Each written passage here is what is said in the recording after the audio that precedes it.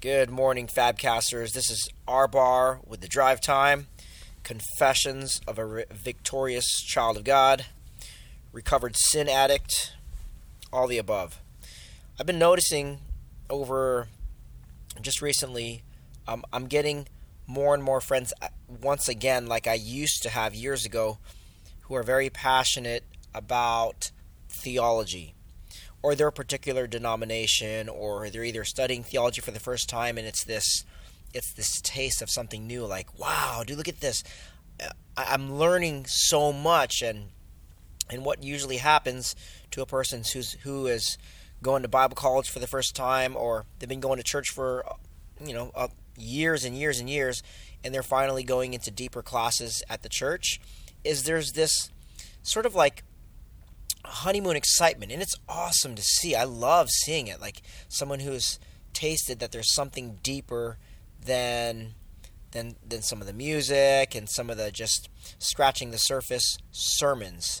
And where there is deep doctrines, there's usually this sense of like, wow, the Word of God is so rich. But where it can go wrong is where I fell more in love with theology than I did about caring about people. So here's what I mean, and let me just be honest here. I used to see people as projects. For instance, like me and my other pastor friends who were like-minded would say, man, I wonder when what's his name is just gonna leave that church that he's going to, which is all about emotions, and I wonder when they're going to come and study real doctrine with us. I wonder when they're going to leave that seeker-sensitive church and then come with the big leagues here. And it was just that's so prideful, and it's so arrogant, and it's so missing the point of the gospel. The gospel is bringing good news into messy situations, and so if there's no love in my heart, then I'm missing the whole point. And so for anybody who's pushing their denomination or their favorite Bible version or their particular church, and it's sort of, you'll know, because it'll feel like you're not talking to a friend anymore. It'll feel like you're talking to a salesman. Now let me just change my language really quick. I have felt like I'm talking to salesmen recently, instead of talking to people who are supposed to be my friend. And what do you want? You want me to just join your church? You want me to go fellowship with you? How about you tell me something that shows me that you care? And let me just preach to myself here. Right? Don't recruit, don't invite people to church.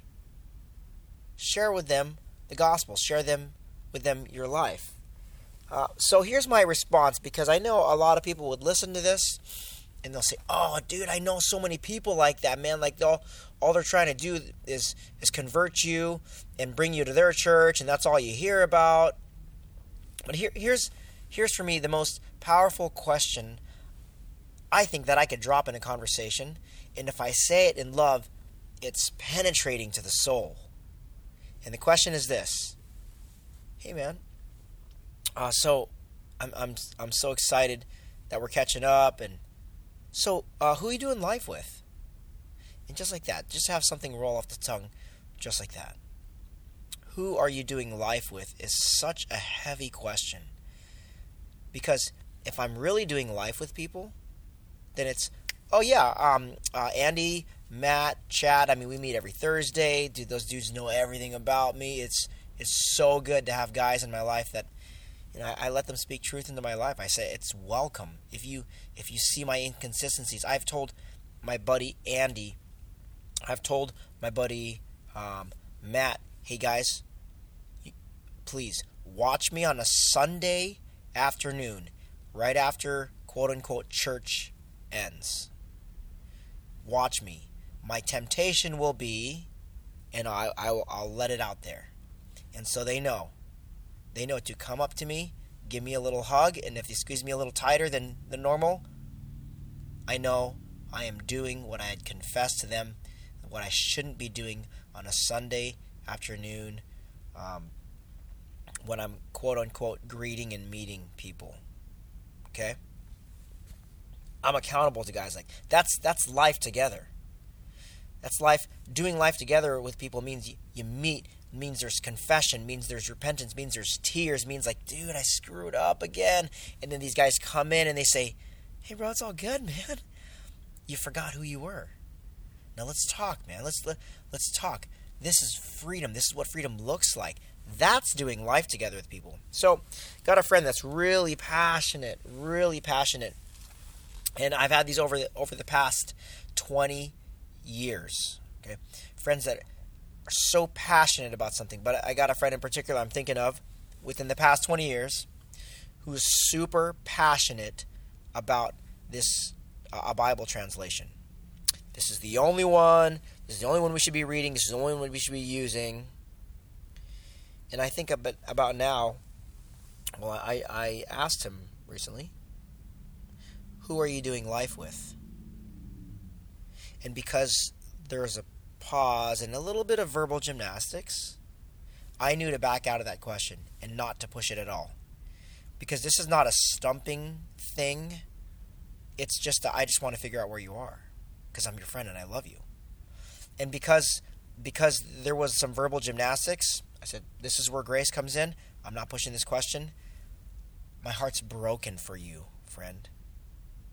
So I think I backed out of it by saying something like, oh, that's cool. Yeah, man. How is that guy doing? But there was no sense in the conversation whatsoever. No allusion to vulnerable, transparent living together with people who know the gospel, who bring the gospel into every situation, who invite God and His presence into life's sticky situations. It's just this ethereal type, pie in the sky type theological discussion. Oh, this man's so sharp. I love how he teaches because he brings context in and he mentions end time. Spare me the ethereal stuff. Spare me that. I want to know who you're doing life with. So I'm going to end with this passage. It's possibly one of my favorite passages of all time. I know I say that all the time. But it's 1 Thessalonians chapter 2. And it's Paul talking to other brothers in Christ. Verse 1. For you yourselves know, brothers, that our coming to you was not in vain.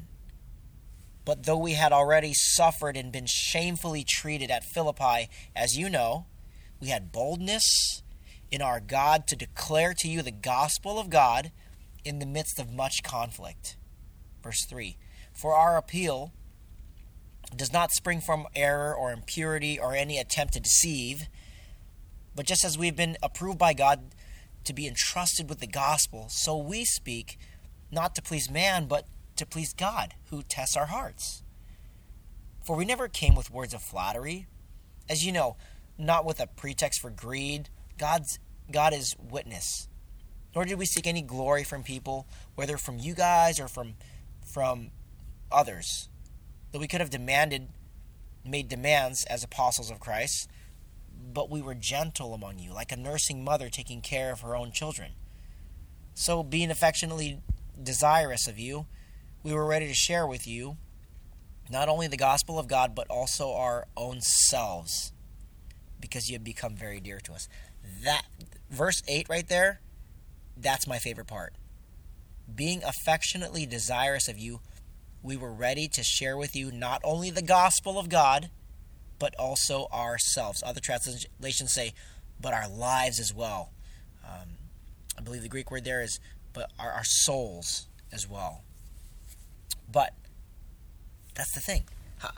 How easy is it to share the gospel, but not my life? How easy is it to share some ethereal doctrine of blank? This doctrine of blank. Come to my denominational church of blank. Come to my club blank. All that.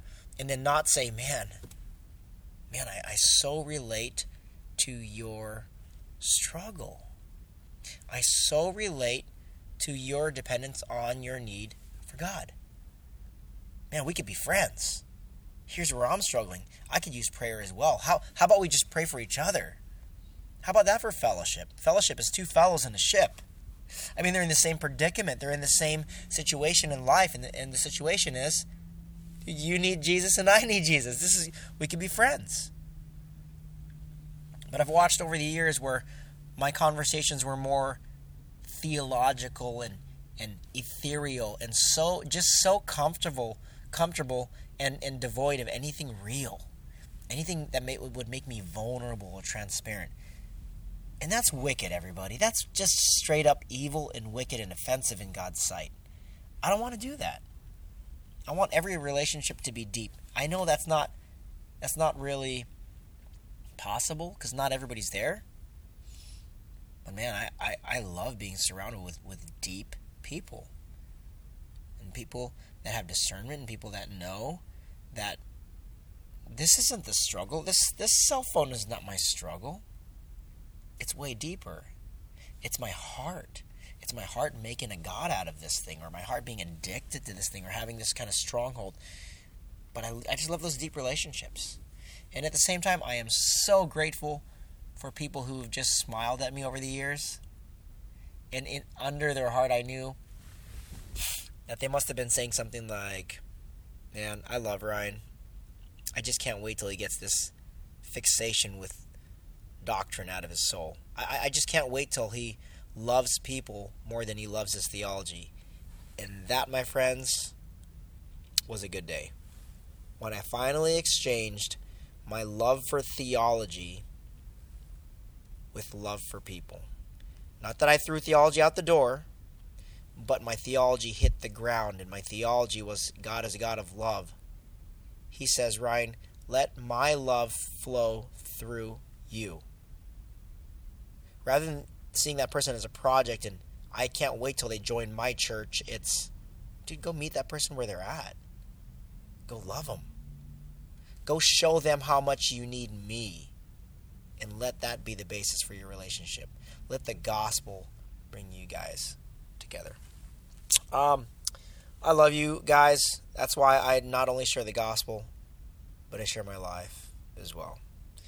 Everything in it, everything about it, the messy stuff that would normally bring shame and guilt, but I've been set free.